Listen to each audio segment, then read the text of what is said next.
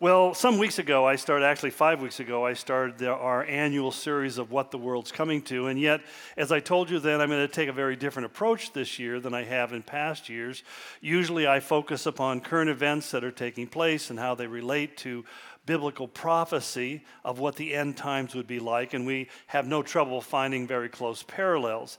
But this year I wanted to talk more specifically about foundational issues, if you will, because I feel like we are moving into an era where it's critically important for Christians to understand what the foundations of the Christian life are really all about, because those foundations are being challenged on just about every arena in which we lived. And so we started the first part talking about what the family is coming to, and there's some pretty striking and fearful things, terrible things that are happening in terms of the direction that the culture is trying to lead the family and how they're trying to not only change it, but really eliminate it as it has been historically understood and as the Bible defines it. But this week we're going to begin the second part of that, and that's what the church is coming to. And we live in an interesting time where the church is intended to be one thing, and yet we find over the centuries it has gone through various metastasizations.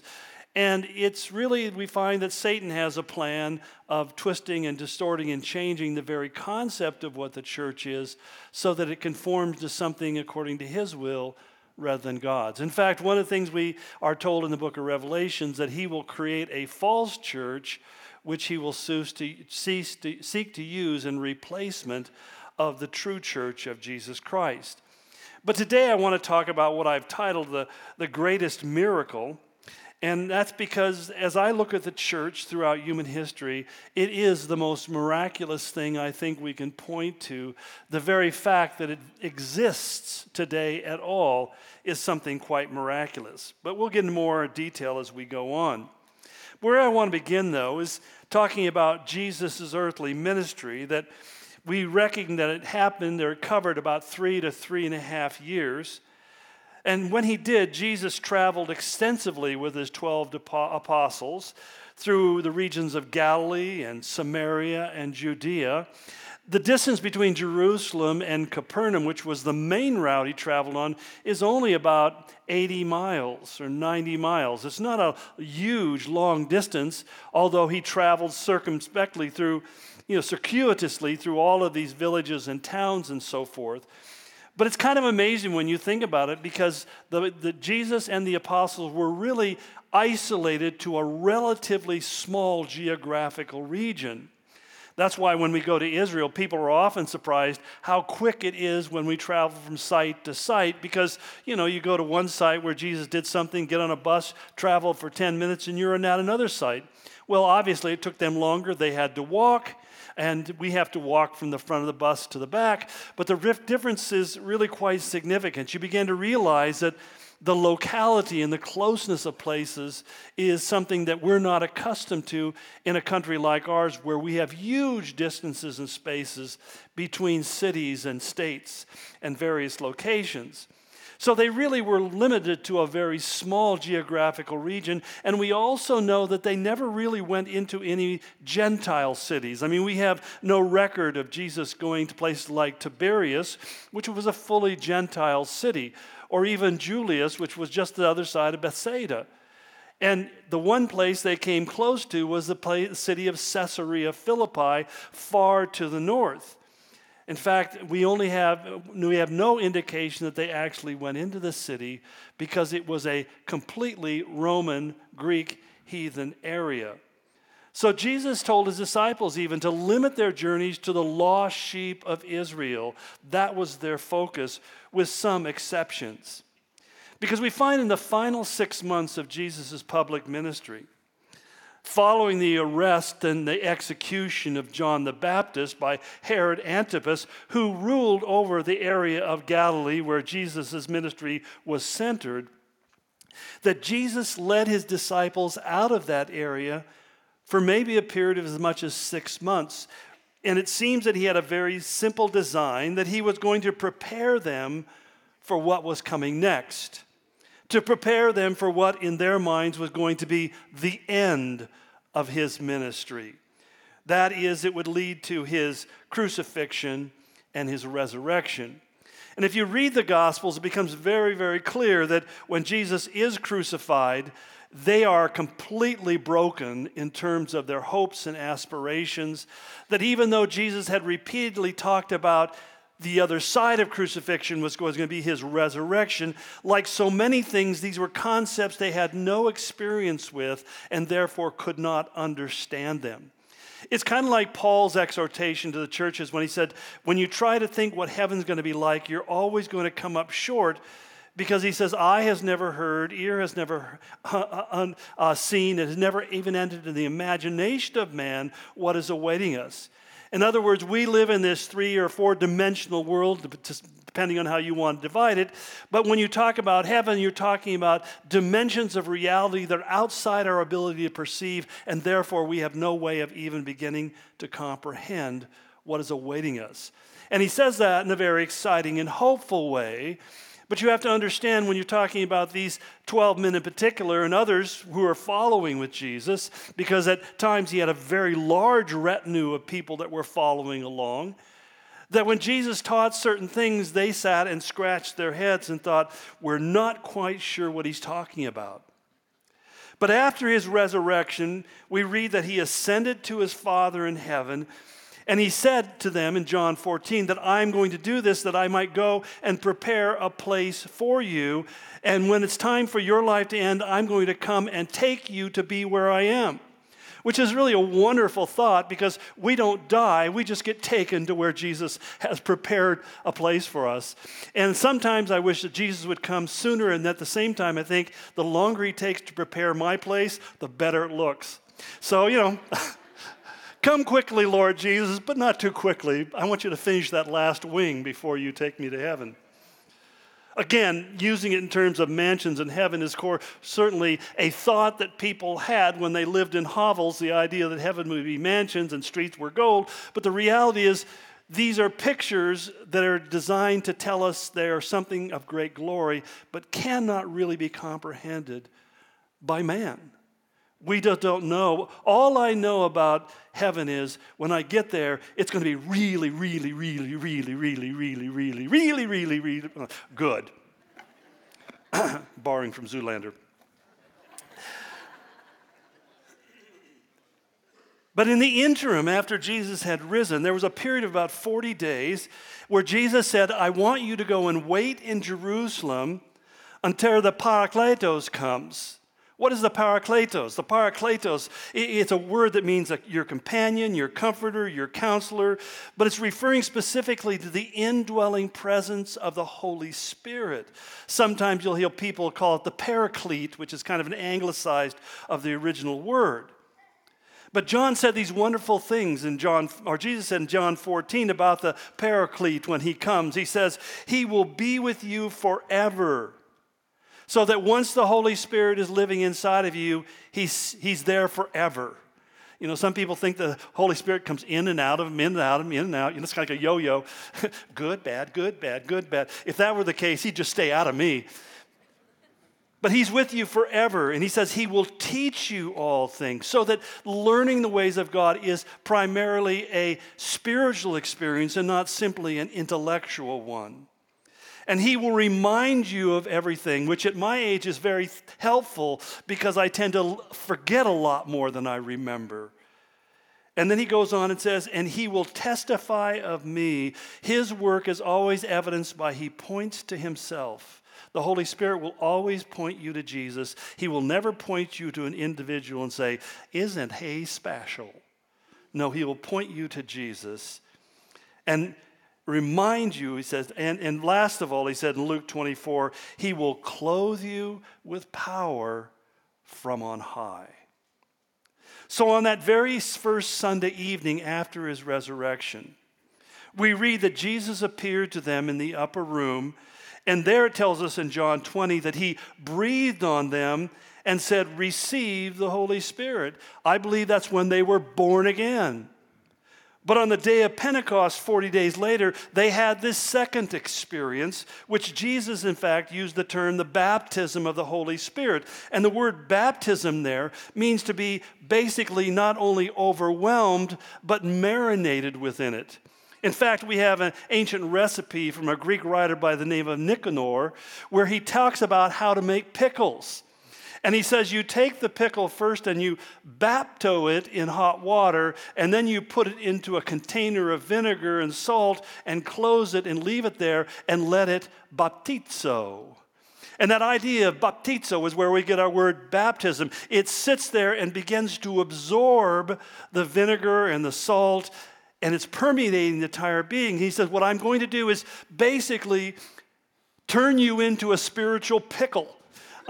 I'm going to pickle you in the Holy Spirit, and what's going to happen is that there is a power that is going to emanate itself from your life that is unprecedented. Your old men will see dreams. Your young men will prophesy. He talks about this change, this transformational effect. And that's one of the exciting things when you move from the Gospels into the book of Acts. It's almost like the 12 guys you read about in the book of Acts, or the Gospels, are now 11 guys who are completely different in almost every way. And what do we assign that difference to? The presence of the power of the Holy Spirit working in them and working through them.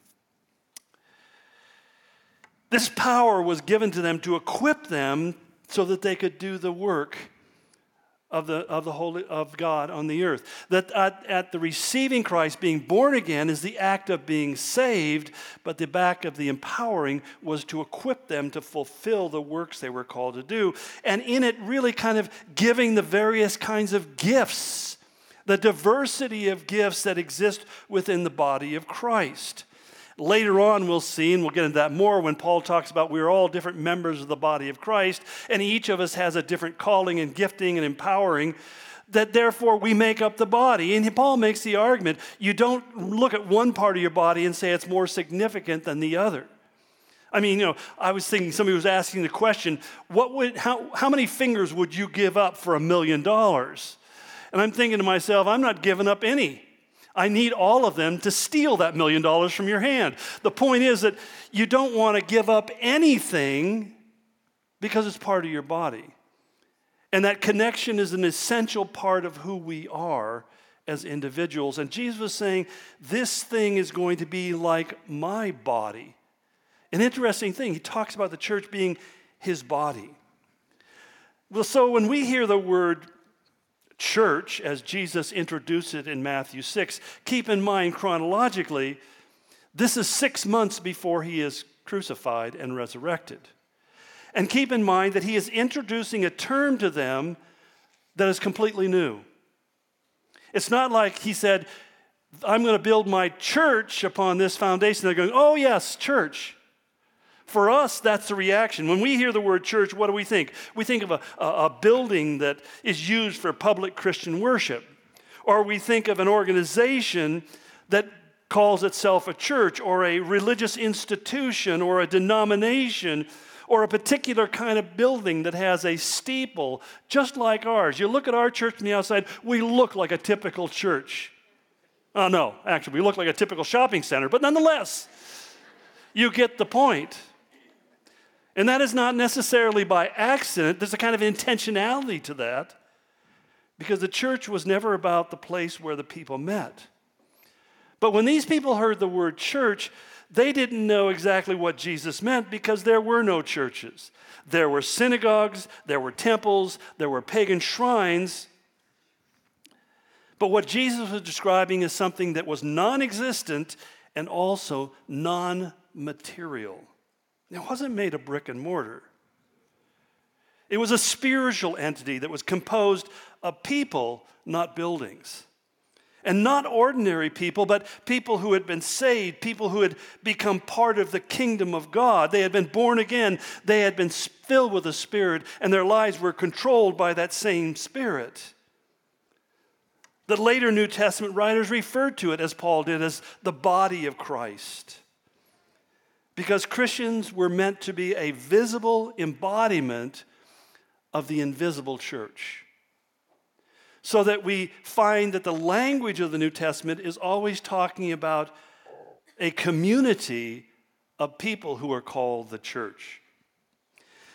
Now, it's not hard to imagine how confusing this must have sounded for the apostles, especially when Jesus added, "On this rock I will build my church." The Greek word for church is ekklesia, and literally it means a citizen assembly.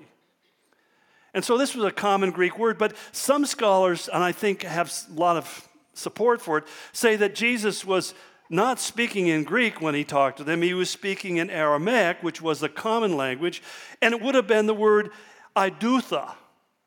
And idutha means a witness. Upon this witness, I will build my people. What witness? Well, in John 13:35, he says, "By this, all men will know you're my disciples." By what? By your sacrificial, loving, selfless way of living within community. By the love that you have one for another, which sounds really kind of easy until you put it into practice. I look around a room like this and I don't see an homogeneous group of people. I see people of different ages, different backgrounds, different educations, different socioeconomic situations. I see some who came a short distance, some who came a long distance, and you realize that in many ways we're very different people that would not be here at this moment if it were not for Jesus. We just simply wouldn't do this, especially on a day where I lost an hour's sleep. I wouldn't do this. So what is the attractant? What is the thing that causes us to seek this kind of a gathering, this kind of community? And the answer is always the unity that we have around the person of Jesus Christ and his lordship. So Jesus said it's going to be people who, by their very existence, are going to live as a witness of how much I love them because they have been freed from the typical anger and hatred and bigotry and prejudice and bias and all this kind of thing that marks human society, has marks of human society since the very earliest days. It wasn't something that just became systemic in our day and age. It's been systemic in this world of sin since the very beginning. As soon as the first time Adam and Eve enjoyed apple pie, it all began to go downhill. And he said, yet I'm going to bring my spirit into the human experience in such a way, so unique and so unusual, that somehow the unpassable barriers will evaporate and become insignificant, and my people will begin to find an ability to love and to serve and to sacrifice for one another. Now, granted, that is a learning process, right? Sometimes we have trouble doing it just with our spouse. But that also is one of the key areas of growing and learning in the Christian life. It's not just simply, I married the right person or the wrong person, but rather it's God saying, I've put you in life together with this person primarily so that you could learn to love one another as I have loved you. And you are in this community of believers right now for that very purpose again, that we might learn how to love each other, because every one of us has that same desire. We want to be fully known and fully loved, and we live in fear that if people fully know who we are, they will not even begin to love us. And yet there's something profound that when we can totally know people, know everything about them, and yet we still are committed to loving them, then Christ has been magnified in our midst. So that Jesus would simply say in Matthew 18, when 2 or 3 gather together in my name, that is literally under the authority and the lordship of Jesus Christ. That's what my name implies. When 2 or 3 come together in this mutual submission to him as their Lord, Savior, and Master, he says, I am there in their midst. His presence becomes visible. So oftentimes people saying, why should you bother to go to church? I like to go out into nature and just experience God. Well, I'm not saying you can't go into nature and experience God, especially if you go out in the middle of winter and you're totally naked. You'll experience God probably in about 40 minutes. It's kind of like a young man I was talking to in Russia who said, Yuri Gagarin went into outer space and he looked out the capsule. He said he looked and he didn't see God anywhere. And I respond by saying, if Yuri Gagarin had stepped out of the capsule, he would have seen God immediately. But what we're talking about is not just the sudden facing God mono e mono in eternity, because I am passed from the physical dimensions of time, space, and matter. But I'm talking about the fact that when we come together, there is a moving of the Holy Spirit within our midst that begins to have an impact and a change, that we go away from a time like this and say, surely God was there. Paul even wrote to the church of Corinth, and he said, that when you come together, the unbeliever will walk in and say, God of a truth is in your midst. And that's really what we pray for. That's what we yearn for. Not simply that we have great music, we have great preaching, we have great food at breakfast, and who can overlook those 40,000 donuts we gave out last year? Yeah, it's just part of the budget. But there is something else besides that. There's this sense that we have been with God's people and God was in our midst. That's what we should be looking for. That's what you should be seeking and yearning after, is that we have an encounter with God. I remember a TV interview one time years ago, and had a lady from the news station ask me, so why do people come to your church? And I said, I hope it's to find God. Because if they're coming to listen to me, what a disappointment that's going to be. I got nothing to give them, but God has the answers for everything.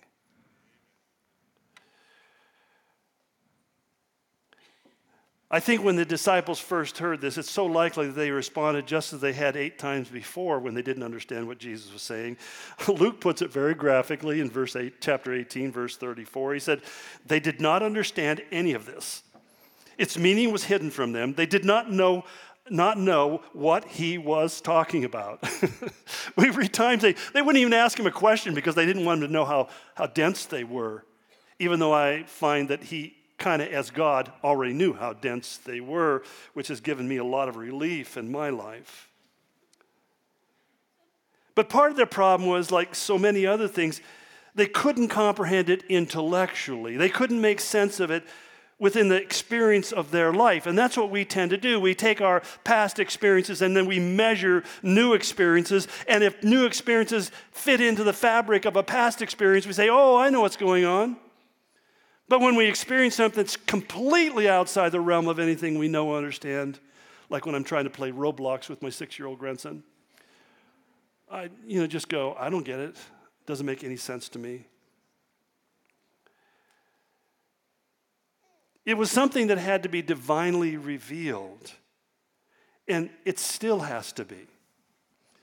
Importantly, the foundation upon the church was to be built was not Peter, as one church claims, but rather it's very obviously on what Peter confessed, and we'll break that down a little bit more in a moment.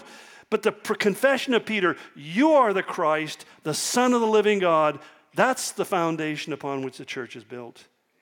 And you cannot be part of the church if that confession is not already written in your own heart and mind. That he is the Christ, he is the Son of the living God. That's why Jesus said, upon this rock I will build my church. Now, the reason why I say it wasn't Peter is because in the Greek there really is a play on words. He says to him, you are Peter, or literally Petros, which means a pebble. On this rock, Petra, which means a massive, immovable rock. Some have likened it to the rock of Gibraltar. And if you don't know what the rock of Gibraltar is, you can look at the picture. That is the rock of Gibraltar. It's at the very tip of Europe, which leads out, one way takes you to the Mediterranean, the other one takes you out into the Atlantic, and this beautiful rock there, and I'd really like to stay in that hotel sometime. Anyway, but that's the difference. It's such a significance. The rock that he's talking about is something that you can found your life upon, you can build upon. You can't build upon a pebble like Peter. And this is clearly how the early church understood it, because Paul writes in 1 Corinthians 3:11, he says, for no one can lay any foundation other than the one which has already been laid, which is Jesus Christ. In 1 Corinthians 10:1, he says, our fathers, they drank from the same spiritual rock, the same spiritual Petra, massive rock, that accompanied them, and that rock, that Petra, was Christ. In Ephesians 2:20, Paul went on to say, Christ Jesus himself as the chief cornerstone, the chief rock. No one within the first 3 or 4 centuries of the church ever thought it was referring to Peter, at least until the Bishop of Rome in the 4th century asserted that Peter was in fact the rock and the church was built upon him, and of course he was Peter's successor, so everybody needed to turn to him. Peter never made any such assertion. There's no indication in the scriptures. It's an impossible doctrine to support biblically. You have to rely upon extra biblical sources, which is tradition. And so the very people who claim to be Peter's successors are the ones who also say, quote themselves, proving it. So although the 12 really didn't understand what this church thing meant, each wanted to be the one who was in charge of it and to control and possess it when it came to power. And this is evident by the continuous bickering that went on between his apostles before their conversion. Now, ultimately, this would lead to divisions and strife, and we'll talk more in the future about the history of the divisions and strife in the church. I mean, there's at least 30 or 40 different heresies that the church has contended from the very beginning up until the present. But eventually it led to the Great Schism of 1054, where the Eastern and Western Church broke into 2 parts, the Orthodox Church on the one side, the Roman Catholic Church on the other. And then came another split with the Catholic Church with the Protestant Reformation in 1530.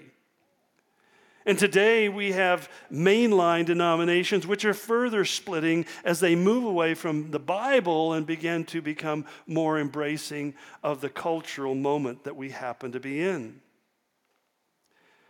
And it all comes from the same psychological source, which Jesus talked about in Luke 22:24.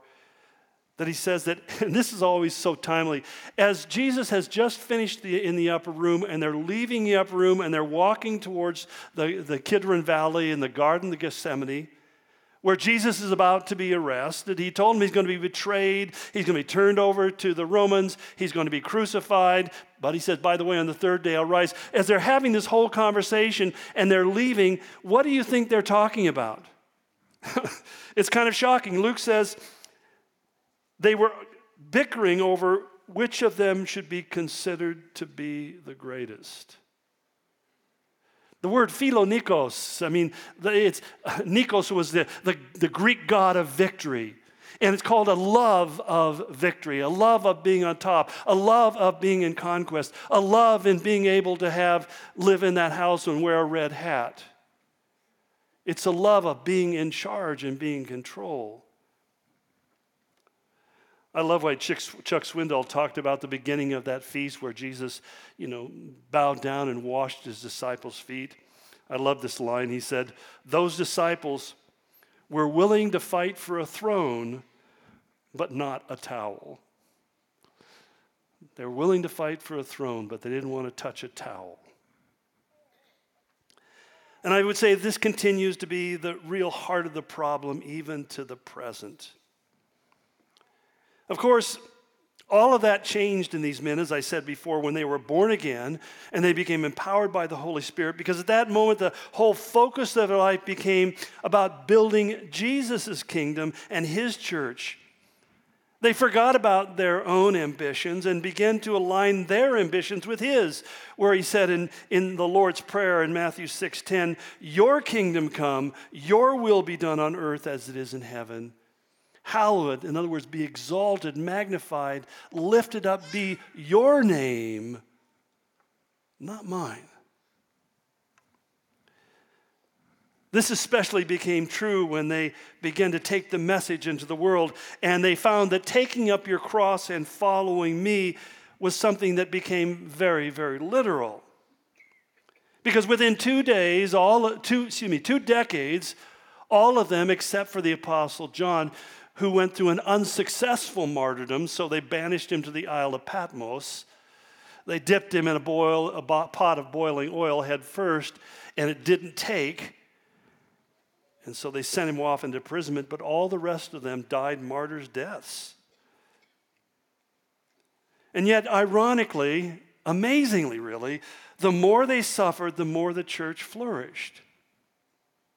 For the next 200 years, countless thousands of Christians, especially those who were in leadership in the church, were imprisoned, they were tortured, they were burned at the stake, they were crucified, they were eaten by lions, they were stabbed with spears and swords, they were stoned to death, they were skinned alive, all in an effort, and a very successful one, to terrify their followers to give up the faith. And unfortunately, some of them did. Because when Christianity became legal, the first big issue the bishops wrestled with is, what do we do with the people who fell away from the faith in order to preserve their lives? Should we let them come back into the church? Well, they actually allowed them to come back. But I love Eusebius' description of that first gathering when Constantine, the first Christian emperor, calls together the Council of Nicaea to get the churches to work out some doctrinal things, and he describes these bishops who were coming. And he said they're limping, they have limbs missing, hands gone, arms cut off, eyes gouged out. He said they're just basically a physical wreck because they had endured such hardships. And these are the ones who actually survived after years of imprisonment. And they came together and decided, what do we do about the brothers and sisters who ran away from the faith when it became difficult? And this is where the amazing ministry of mercy and grace manifests itself. And they decided we should just forgive them.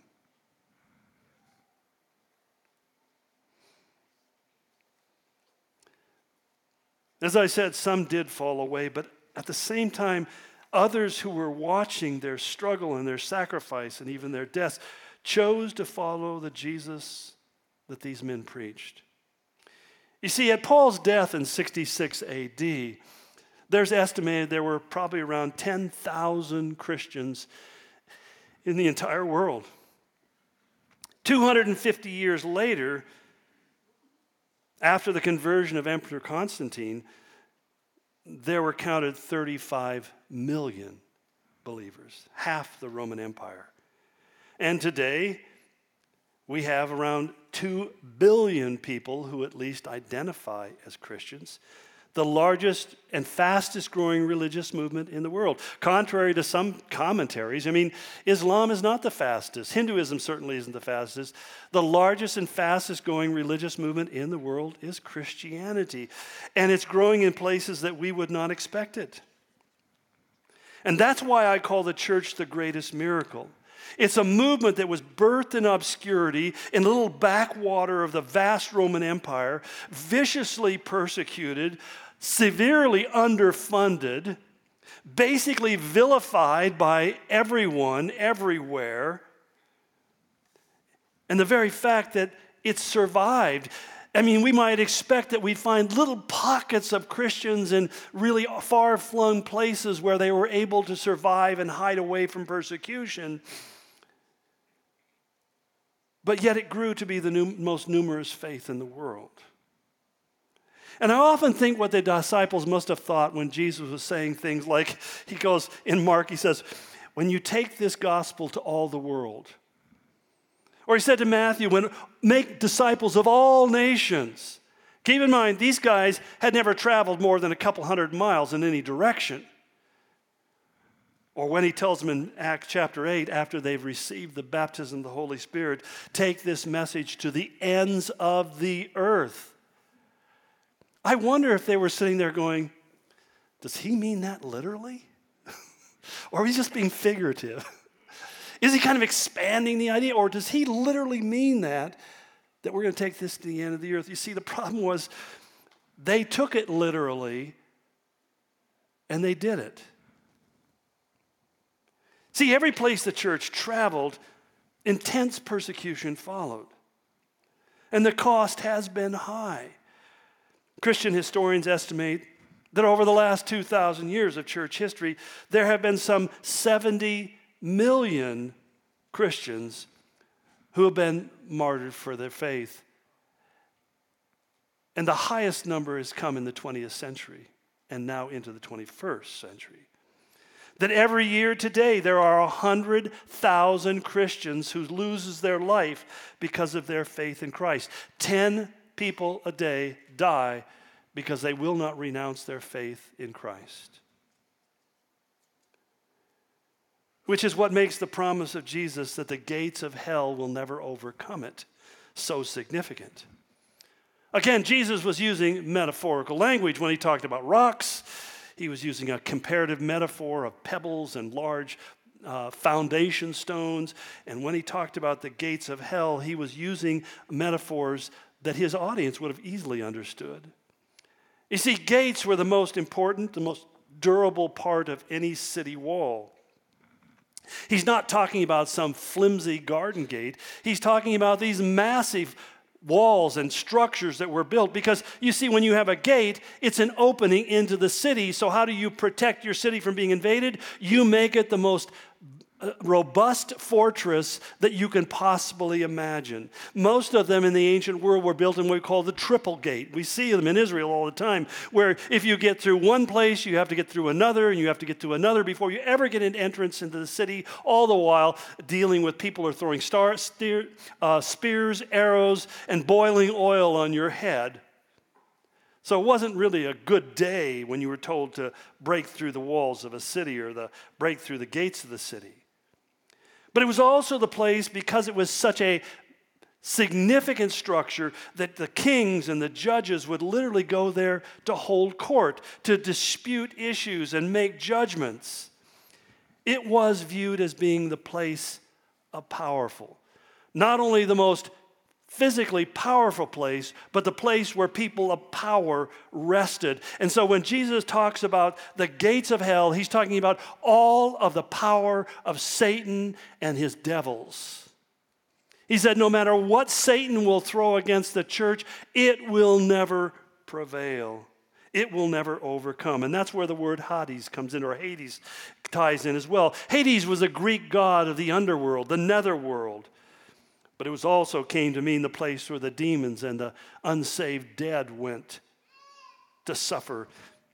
When we read in Revelation 9 that out of the bottomless pit comes this angel Abaddon, which is literally means destruction, but he's known by the Greek word Apollyon, the destroyer. That there is this demonic font that pushes forth demons into the world, which have only one agenda, and that is to destroy as much as they can. They want to destroy you. They want to destroy me. They want to destroy the church. They want to destroy anything that's good. They want to destroy any nation that might be founded upon God. They really want to destroy that, corrupt it, make it worship other gods, demons. They have no restraint. They are simply given to destruction. In short, Jesus says, even though Satan will throw everything he has at destroying the church, it won't succeed. Evil powers will never prevail over his church, because the church is two things. It's eternal and it's indestructible. And if you are saved, you are eternally in her, and you are eternally indestructible. As Jesus promised in John 10:28, he says, I give them eternal life, and they shall never perish. No one can snatch them out of my hand, and my Father who has given them to me is greater than all, and no one can snatch them out of my Father's hands. So people sometimes say, do you feel that you're eternally secure? No, but Jesus does. I'm going with Jesus. What I see in myself as a failed human who struggles with sin on a regular basis, I kind of tell people if I'm sucking air, I'm probably sinning many times in ways that I don't even recognize. I never come to the end of the day and say, Lord, that was a great one. I didn't sin once. Just simply because I don't want that kind of conversation. I'll be up all night being reminded of, remember when you did this, you thought that, you said this, I just don't have time for that. I just want to know that I'm forgiven. This fact, ironically, presents two great ironies. I'm using that word ironic a lot, aren't I? The first great irony is that when the church is at its weakest, it is also at its strongest, and many times ends up growing the fastest. I mean, think about where you're at when you feel the weakest. I've done everything I can. I've thrown every resource I can. I've used every argument. I've tried everything and nothing has worked. I think I'm going to pray. And to learn to be able to pray first before you waste all your resources is probably the easier way to go. But there's nothing that admits your powerlessness, your weakness more than your praying. That when you and I pray, we're immediately saying to God, this is beyond me. This is more than I can deal with. I have nothing to throw against this. I realize that my enemy is not just people, places, and things. It's not politicians. It's not leaders. It's not any of those kind of things that I think about. My enemy is this spiritual entity that is seeking to destroy. And he has more power than I can even begin to think or imagine. So I throw myself at the feet of God and say, God, have mercy upon me. And God, I pray that you would change this. I pray that you would drive back the evil one, that you would bring deliverance, you'd bring healing, you'd bring restoration, God, because I can't. I can't talk anybody into the kingdom of God. I can't say anything from this position to make anybody want to hear anything I say. That if God doesn't speak, we're all wasting our time. And the more we recognize that, the more we become prophets. Because what we're speaking is not so much our words as we're speaking His. We're ventilating our heart or our emotions. We're revealing His. And that has power. That has impact. I mean, despite the fact that 11 Roman emperors over 200 years did everything they could to eliminate Christianity, despite the fact that the membership of this group they wanted to destroy was composed of, well, how did Paul describe us? Not many wise, not many influential, not many of noble birth. God, in fact, chose the foolish, the weak things to shame the wise and the strong. When it says that the eyes of the Lord are going to and fro across the face of the earth, looking for a man or a woman who is loyal to Him, you know what loyal to Him is? The weak, the small, the cognitively limited, the inexperienced. That's what God's looking for, or in short, you and me.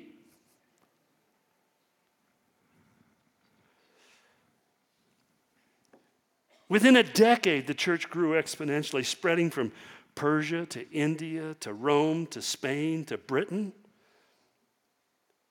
And the point is simply this: buildings can be burned, and people can be enslaved and even murdered. They can be imprisoned, they can be tortured. But the blood of the martyrs has a mysterious way of outlasting and extinguishing every flame that comes from hell. As the early church father Tertullian put it, the blood of the martyrs is the seeds of the church. You see, history confirms that every time the church has faced intense persecution, it has grown. Despite the efforts of, say, men like Voltaire, who was really the philosophical father of the French Revolution, which most people don't realize, the French Revolution was decidedly anti-Christian. In fact, Voltaire wrote in 1764, he said, Christianity is the most ridiculous, the most absurd, and the bloody religion that can ever infected the world. 100 years from my death, the Bible will be a museum piece. Today, his home is a museum.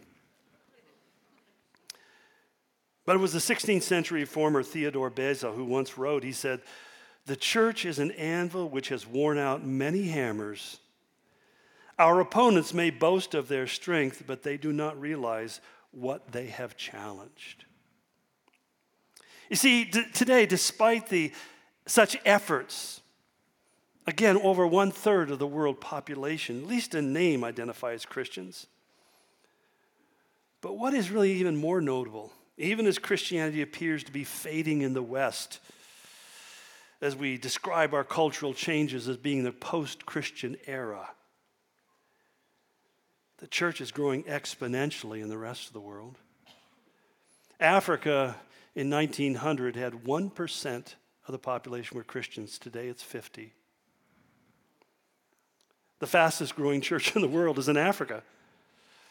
Asia, which had less than 1%, now has at least 15%. In China alone, there are over 100 million believers and growing. In fact, the World Christian Encyclopedia says that the statistical center of gravity of the Christianity continues to move east because of the rapid growth of the church in China, where Christians number more than 100 million. Why is that, we might wonder? Well, historian Andrew Wells explains it. He said, Christianity is always migrating away from the place of power and wealth and moves where people are poor, powerless, and without hope. There's a certain vulnerability, a fragility at the very heart of Christianity. It's the vulnerability of the cross that attracts desperate people. Which leads me really to the second great irony of the church. The church's greatest threat is not from without, but it's always been from within. The gates of Hades may never prevail against the church, but even Jesus frequently warned about the false prophets, the false teachers, the false apostles. Paul, in writing near the end of his life, said, I know that after I leave, savage wolves will come in among you and will not spare the flock. And even from your own number, men will arise and distort the truth in order to draw away disciples after them. Peter would likewise write, he says, there were false teachers among you, and they will secretly introduce destructive heresies, false teachings, even denying the sovereign Lord who bought them. Kind of the Jesus as a good man theology. And the effect Paul told Timothy in 1 Timothy 4, he says, the Spirit expressly says in the latter times, some will depart from the faith, giving heed to deceiving spirits and doctrines of demons. We are seeing doctrines of demons on full display in our culture today. So that although many predict that there's going to be one great revival, and I hope they're right, that before the Lord returns, there's going to be one last awakening or ingathering. Scripture does not clearly state that. It doesn't really say that clearly. It's more of something that people feel is inferred or implied. What it does say in 2 Timothy 4 is the time will come when they will not endure sound doctrine, but wanting to have their ears tickled, they will accumulate for themselves teachers in accordance to their own desires. I think the case in point is that the largest church in America today, 24,000, 27,000 people every Sunday morning show up for church. And it's broadcast around the world to over 2 million people every Sunday morning, is a church that doesn't teach the Bible at all. It teaches positive mental attitude. It teaches how to be successful, how to win at life. It talks basically, its major theme is how to find your best life now. I think John MacArthur's response to that mantra was, if this is your best life now, you're going to hell. You see, what we are called to do is, as Paul told Titus in both chapter 1 and again in chapter 2, he says, in accordance with the teaching, exhort in sound doctrine, refute those who contradict, speak the things which are fitting for sound doctrine. I think that you have to be really careful. I'm pretty digitally connected, to the world like you are, and I get all sorts of interesting posts. I get all sorts of interesting recommendations. I listen to different things that people are communicating, even some very, very popular Christian movie series. My wife says, "You are the worst person in the world to watch this with."